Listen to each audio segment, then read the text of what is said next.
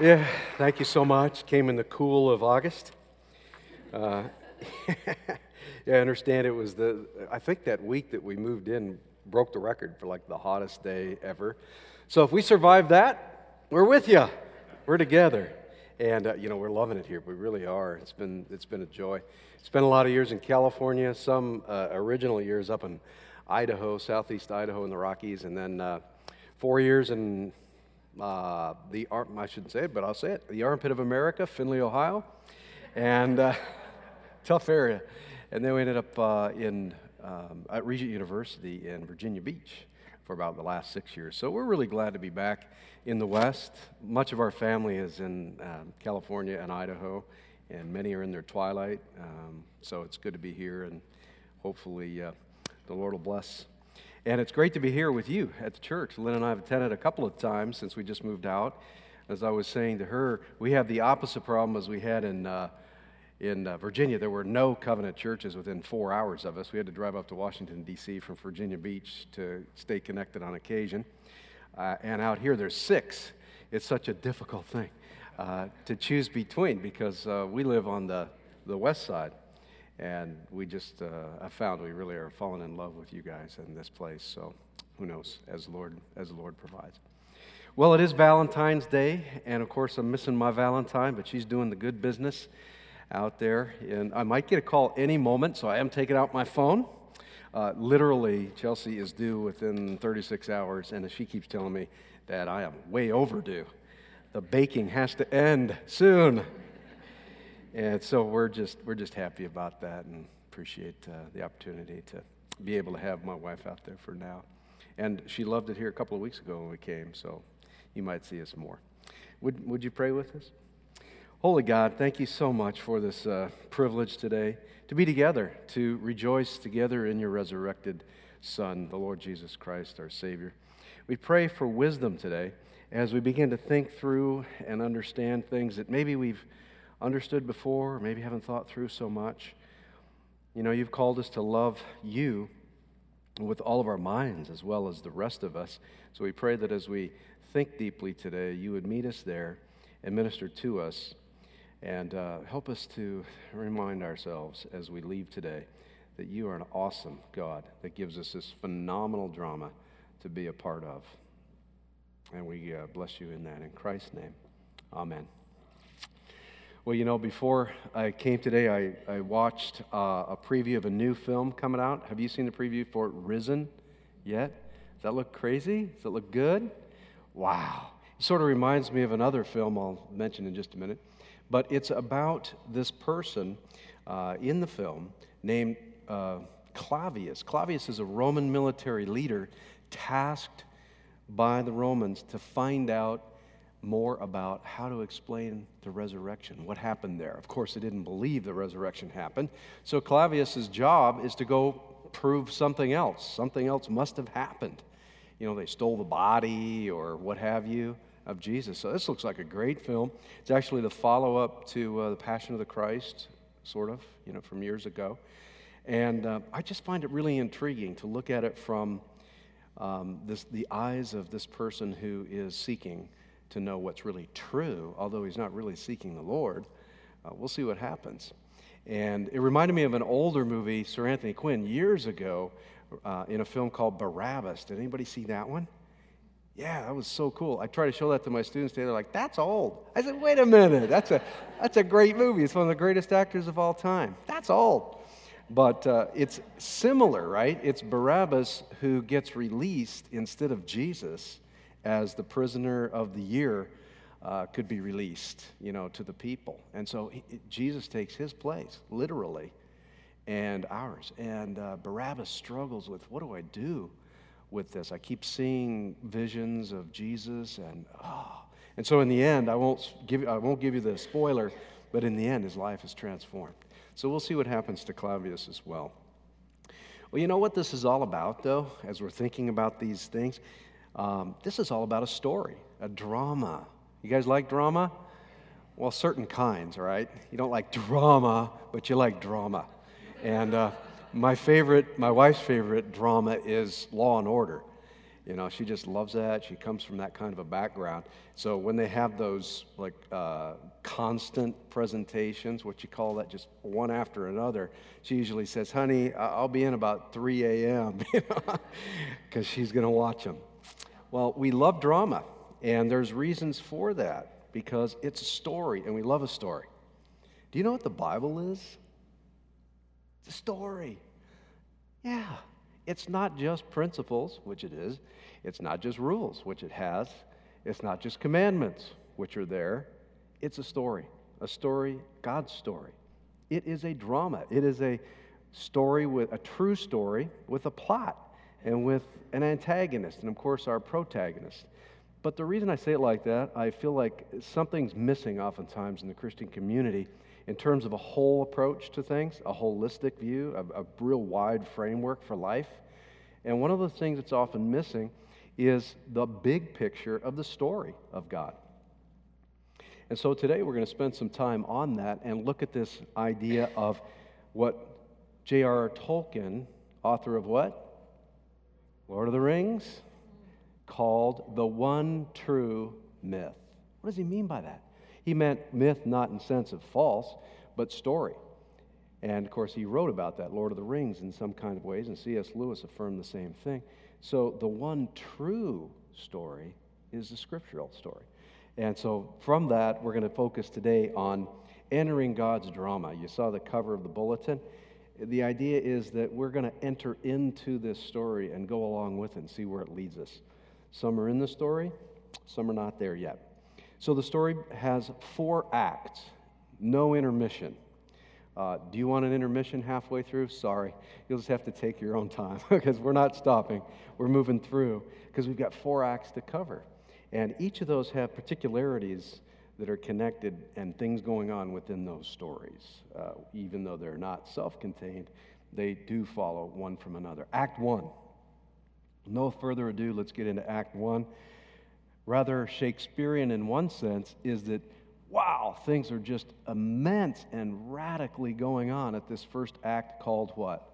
What do you think it might be? The very beginning is known as creation. Good job, guys. Of course, like my students love that. If I put the answer up, you know, at GCU, they just go, oh, thanks, Dr. Sherman. Tell us all the answers. No. But Act 1 is that very beginning. It's the creation act itself. Here we read in Genesis 1:1, the beginning of this. Can you say it with me? In the beginning, God created the heavens and the earth. Just those words themselves, think about it. In the Hebrew, the word the definite article, is not there. So what it has to do with is in beginning, in starting things up, right, toward us, God, period, almost, created the heavens and the earth. So it's the idea that this is the starting point for everything that has to do with us. It's not like God wasn't already active, Father, Son, and Spirit relationally, but now it's our turn to get involved, and he invites us into his own story. And once someone accepts or believes or trusts or becomes part of the drama of that very first verse, life is totally different. Think about it. When you and I attest to in the beginning, God created the heavens and the earth, let me ask you a question. What then can God not do from that point on? That sort of ends the dialogue about whether God could do A, B, or C, right? Of course. How many angels can dance on the... All those questions that go back, they're irrelevant because, of course, God can do anything. It's going to be according to his character of goodness and love, not something evil. But this begins and ends right there in one sense. This is why Thomas Jefferson is, to me, a paradoxical person. Major effect, President of the United States. But Thomas Jefferson decided that he was going to follow an ethical Jesus and not a supernatural one. Not one that would be involved in miracles. He didn't raise from the dead. He didn't say these things and do these things because that was embarrassing. It was the Enlightenment period. Rationalism had taken over. If we can't prove it or feel it in our minds or test it through a tube or something like that, we just can't believe it. We don't see these things happening. And so Jefferson was embarrassed by the supernaturalism of Christianity, and so he literally cut all the passages out of the New Testament that had anything to do with miraculous works. So how much do you think was left of the New Testament after that was done? His Bible is very small, easy to read in a couple hours. It's called the Jeffersonian Bible. I have a little copy of it. You can get it. And basically what he said is we just need to dispense with anything that's not just ethically focused. I want to follow the ethical Jesus Christ. Well, I'm sorry, Thomas, you can't have one without the other. Otherwise, as C.S. Lewis points out, you're not given that option. Either he's a false prophet, lied, didn't do these things, or he really was and is who he said he was. There's no chance for that. Once you accept what? Genesis 1:1, from that point on, you're open. It's an open universe. God can do all things, including raise from the dead. That's not a difficult thing. It might be for us in the way we think about things, though. Also, at this point, not only is heaven and earth created, and the animals and the plants, but man and woman. And perhaps up here you can see the garden, that aspect there. What's going on in the garden? Well, this is God's desire to bring into his story others that can be part of the story, right, and enjoy what God has done and created. And so Adam and Eve, the first humans in the garden, are given this great opportunity. And the garden is a place without something that we have today. What would that be? I hear it. Sin, those doggone weeds. As I was coming out today, I was leaving the house, I looked over and I saw this one that it grew like a tree within the last couple of weeks. I'm like, is that how things go here? I'm going to be busy. And I thought, just imagine a place where you have a garden and you never have to worry about the weeds. Pretty cool, right? The animals get along, cats and dogs are not fighting. Pretty cool. And part of the reasoning there is because this was when there was deep-level relationship with God and with the people, and with people with each other. Remember, Adam and Eve were absolutely cool with their nudist colony. There was no problem there because they didn't have a sense of sin. They were just looking at each other and loving each other. And things changed dramatically in a minute. But the reality is there's something special about human beings that God creates. Whatever view we hold of how we got here, the reality is we share something that no other beings have. And that is what? Third on the list. The Imago Dei, which is the image of God. There's something unique that human beings have that no other creatures have. Well, one example would be, did you bring your animal here this morning to worship? Why aren't they here? Why aren't they sitting next to you going, oh, Lord, I glorify you? Well, they don't have that same capacity. They may have a level of soul. That's questionable. That's debatable. But the question is, are they the same as human beings? Not from God's vantage point. We are given the pinnacle of creation ability and something that we have that they don't have. That's a special gift, isn't it? There's a lot of debate about exactly what the image of God is. There's quite a bit of debate about that. It ranges from the idea of intellect to spirit, and one of the most prolific views, especially in Christian scholarship, those in the Old Testament area, is that it has to do with being stewards over the creation, or responsibility. Like God creates and says, now you go and be also what? Creating or designing or developing or taking care of, having dominion, means having stewardship, love for the creation, care for it, and also guidance of it. So the idea is that, that's possibly it too. It could be a combination of those things. Whatever it is, it's something that only human beings have. And so it's a very special gift. This image is also found in the book of Colossians. Let me read this to you here.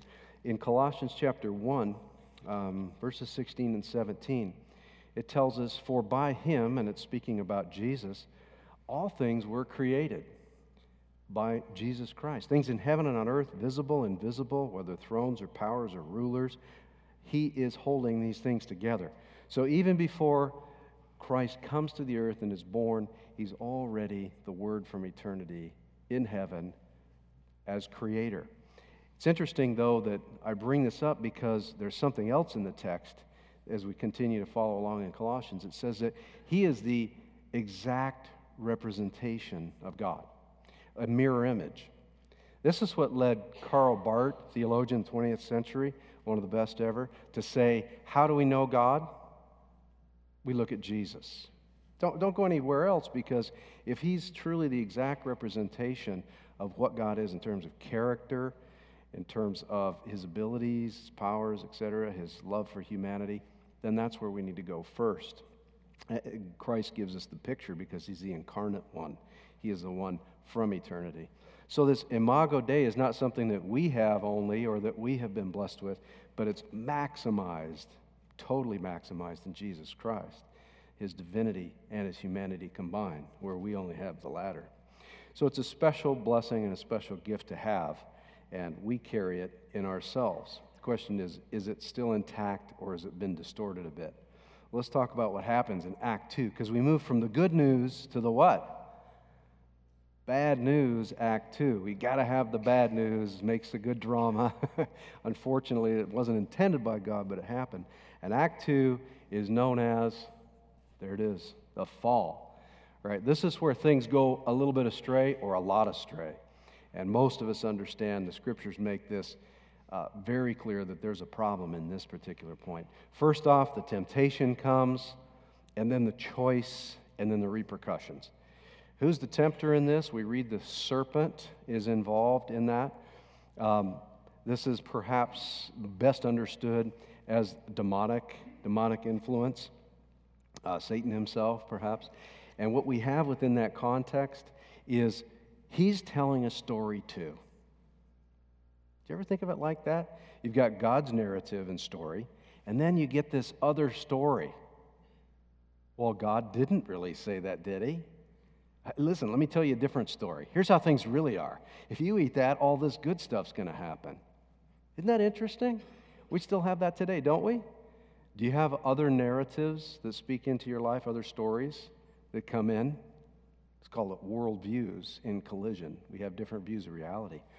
You know how I see that? With my granddaughter. She's 6, thinks she's 16, and you might have a few of those. And she loves puzzles. Anybody a puzzler? You just like dig on puzzles? Well, you're like, what? Puzzles? Ah, man, I'm into Facebook. Oh, well. Puzzles can be done online, too. But she loves the old-fashioned type. She likes the 200 and 300 puzzle piece ones. Hard to find because they go from like 1 to 500. But when we get one, she'll start putting the stuff together. She just loves it. She's done it from the beginning. And it looks beautiful. Well, one time when she was working on one of those puzzles, I got this harebrained idea. I thought, what would happen if I offered her an alternative, right? And I was working on this idea of narratives. And I said, Emma, what about this? Can I give you some pieces from this other puzzle over here and take a few of your pieces and use it for my puzzle? What do you think she said? Why would she say no? She says, no, Poppy. I said, what's wrong with that? She goes, it won't fit. And I thought, wow, out of the mouth of babes, right? Wisdom. Why doesn't it fit? Because it's not intended to be part of that story or puzzle. So when our lives are to be following the drama of Scripture, the narrative that we're to live into, but then we do what? We also follow this one or parts of this one. What happens to our lives? Confusion, disconnection. It happens. And I think every one of us have pieces that come in and want to form our puzzles, deform them. I see it all the time. Just think of it in terms of media or anything else that you encounter in this world today. It's reality that we have these alternative stories, whatever they are. And there are many. So Eve and Adam, they make this choice. They say, you know what, I'm going to follow this other story. This one sounds better. So Eve takes it on, and Adam says, okay, cool, I'll follow too. The only thing is what? Consequences. Not good. So both of them end up taking of the fruit, and the next thing we know, all of a sudden they recognize the problems. Naked and ashamed. And one of the things they begin to do is what we begin to do. What do? They hide out. Hide out. We're hiders. We hide out because we don't want anybody to know certain things. That's been going on from the garden. It's part of the picture of the fall. So we're part of that narrative. Can't escape it. We can do something about it, but we can't escape the reality that we've all been hiding to some degree ever since. The consequences are enormous, though. They influence all of humanity for all time. We see it today. This is one act of the biblical drama that you never have to worry about trying to prove, do you? Just look around. I mean, just look inside. I mean, we don't have to really try to, really believe this. It's in your face, right? It's constantly in our face every day. We see this in Romans 5, for example, that talks deeply about the kind of situation we're in today, 5:12 through 14. I don't know if it's up, but I'll read it. It says, "Therefore, just as sin entered the world through one man," it's talking about Adam, and then Eve gets another, in another location that talks about Eve, "and death through sin, and in this way death came to all people, because through him all sinned." So there's something that we're connected to that is just the way things are forever, sin. And some have worked on this from a DNA perspective, genetic perspective, spirituality perspective, relationship with God perspective. However you cut it, we're connected, right? We're connected in some way with this reality of sin. Some call it original sin, and that we're just part of that reality. So that's the bad news. Ready for some good news? You know, when I spend a week of bad news with my students, man, I say, don't get depressed, right? There's good news to come. So we've only got 30 minutes. I'm going to say right now, there's good news. Don't get down. And the good news, of course, is Act 3, which is the answer up? There it is, redemption. And, you know, redemption, what that is, you can think of it in terms of like some sort of way of getting something back that's been lost, redeeming something. There's many ways of talking about this act. But most of us as Christians, oftentimes we want to run right to the punchline or to the maximal pinnacle moment and say, it's Jesus, Jesus. And we even sing that way, right? Jesus, the Redeemer. Well, it's true, but we don't get there immediately after the fall, do we? You know how long it is between the fall and the redemption through Christ? Centuries. It's not happened yet at the fall. It takes time. This is called progressive revelation, where God works with people in their current situation and begins to develop a new way of thinking, takes them out, like takes Abraham out of his situation in a polytheistic culture where they're worshiping many gods, brings them out entirely and starts a new nation through Abraham. But even before that, we have a covenant with Noah. We have covenants with Moses. We have a covenant with Abraham. So Abraham is the primary one. In Genesis 12, he's called out to begin a whole new directive. And Isaiah, the prophet, reminds us that Jesus, of course, in his talk about Messiah coming, there's going to be a Messiah that is Savior, but God has already been working to redeem from the beginning. So Abraham is called out, and Israel is called to be the primary messengers for God's way, for living out God's drama. And Israel is given, what, the 10 commandments, not suggestions? And it's for their purposes, and it's to help others look in from these other cultures who are worshiping false gods and to see these people live in the faith, live in the drama out the right way. How do you think Israel did? Thumbs up, thumbs down. Pretty much thumbs down, like 2 thumbs down, you know. Occasionally this way and once in a while like this. But by and large, Israel fails in their witness to the world. There are some good kings, there are some good judges, but by and large, they're not so good. Why? Because they continue with the idolatry and the substitution of other things for God. Make sense? It's unfortunate, but it's what happens. Whenever we have something that rises up as a greater thing in our life, we spend more time, money, energy, and focus on it than God. That's our God. I have a friend, Craig Detweiler, teaches at Pepperdine University. He wrote a book called I Gods. Do you get the idea? Lowercase I Gods. It's about how our technology culture, many are worshiping Apple products. And not just the fact that they like them, they cannot live without, breathe without them at all. There are all sorts of places where you can go now. Alcoholics Anonymous, now it's what? Technology Anonymous. It's true, right? There are many who have fallen into that trap. Whatever it is, whenever something else becomes raised above our time, effort, focus, interests, concerns above God. That's now our new God, in effect. So Israel begins to do that. They continue to do that. They're exiled because of it. And finally, God comes to a very clear conclusion. That's not going to work until I come myself. I'm going to have to do this. So this is what we call, again, what? The incarnation, where God himself is sent in the person of Yeshua HaMashiach, Jesus the Messiah. Okay? And Jesus comes and represents perfectly God incarnate. He has one thing for sure that we don't have. What is that? Sinlessness. And one other thing, divinity. So his imago Dei is perfect. Ours is imperfect. He comes and he does exactly what he has to do, which is live it out perfectly and then give it out, his blood on the cross for you and for me, and then raise it up forever to prove and to solidify the veracity and truth of what he had said and done throughout his life on earth. So he confirms it in the resurrection. So he reigns and rules forever now in eternity, and we're going to go and be with him. This resurrection also means what? When he ascends back into heaven, he was with people for 40 days, spoke to them, said, the bottom line for you guys is I am with you forever. I want you to go and tell everybody else to join in this truth. Join in this drama. Join in the Christian faith. And his words were what? Go into all the world and make followers, teaching them to obey everything I've commanded, baptizing in the name of the Father, Son, and Holy Spirit, and I'm with you forever.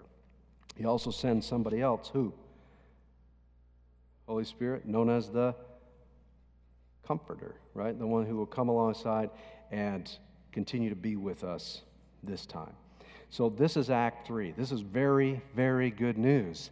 And this is the center act that we have. And most of us have connected and said, oh yeah, my story is that story.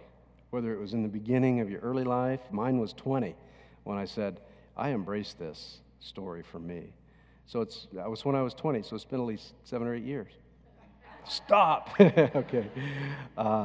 So what about Act 4 then? Is it all over? No. The difference between this drama and any film or any book is this act never ends. Act 4 is eternal, if you will. What is that?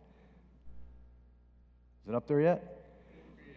The new creation. This is the renewal. This is not a return to the garden per se. This is a turn to an everlasting city in which God dwells himself and in which we go we go in his presence and remain there forever. One thing is gone, though. What do you think that is? Sin and evil and wickedness. You guys are superb. You're excellent students, and you have been taught here very well, obviously. But this is that time where we move into a never-ending garden of sorts, but it's a city this time, where we bring into it that which God has proposed for us. This begins, most people see, at the Parousia. The Parousia is the return of Christ to earth. Certain things happen at that point. One is there's a judgment. The perfect judge, the all-wise God, does exactly what he does, which is perfectly decide on people's eternal destiny. Has everything to do with whether we trust in the gospel that we have heard, or if we have never heard the gospel, in the light and witness we have been given from creation or conscience. The judgment does take place at that point. There's a renewal. Here the Bible talks about what? A new heaven and a new earth that comes to us. How we understand that is variously determined by various scholars or interpreted differently. As I see it, a radical renewal, something that's going to happen that will blow our minds, and we will be forever in this new city with God. So these two acts, if you look at Colossians 2, for example, reminds us of this amazing reality of Christ's work for us. Back to Acts 3 that moves into Acts 4. It says, when you were dead in your sins and uncircumcised in your old nature, God made you alive with Christ.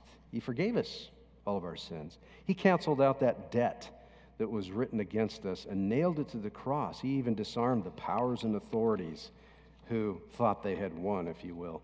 And then finally in Revelation, the back of the book, we read, John saying there was a new heaven and new earth coming, and this is where Christ will dwell, the new Jerusalem. It comes out of heaven. It's prepared like a bride for her husband. What a beautiful picture for Valentine's Day, right? At least today, men, your bride, right? Remember that she is prepared for you as God has blessed that, like beautifully heaven will be prepared for us. The Lord has plans for us, but one of the things is, as we go through this story, and we have completed it now, my encouragement is enter in. If you've already entered in, enjoy that wonderful story. But always remember this, please, that there's only one actor, main actor or actress in the story, right? A good drama, there's one. That is not us. We're character actors. That is God. So let's keep our focus to exalt and lift up the main actor in this story, the protagonist, our Lord and Savior Jesus Christ. Would you pray with me? Gracious God, it is you that has provided this one true story, and you've lived and continue to live in it as our main focus. Help us, God, when we get off track. We're a lot like Israel. We get off track. We focus on things that are secondary, tertiary, and call them what we like to do. But may we instead return to the one who has given us true meaning and purpose, that we can enjoy this drama with you and be thankful and grateful. We exalt your name today as our main actor in all reality, our Savior and Lord. Amen.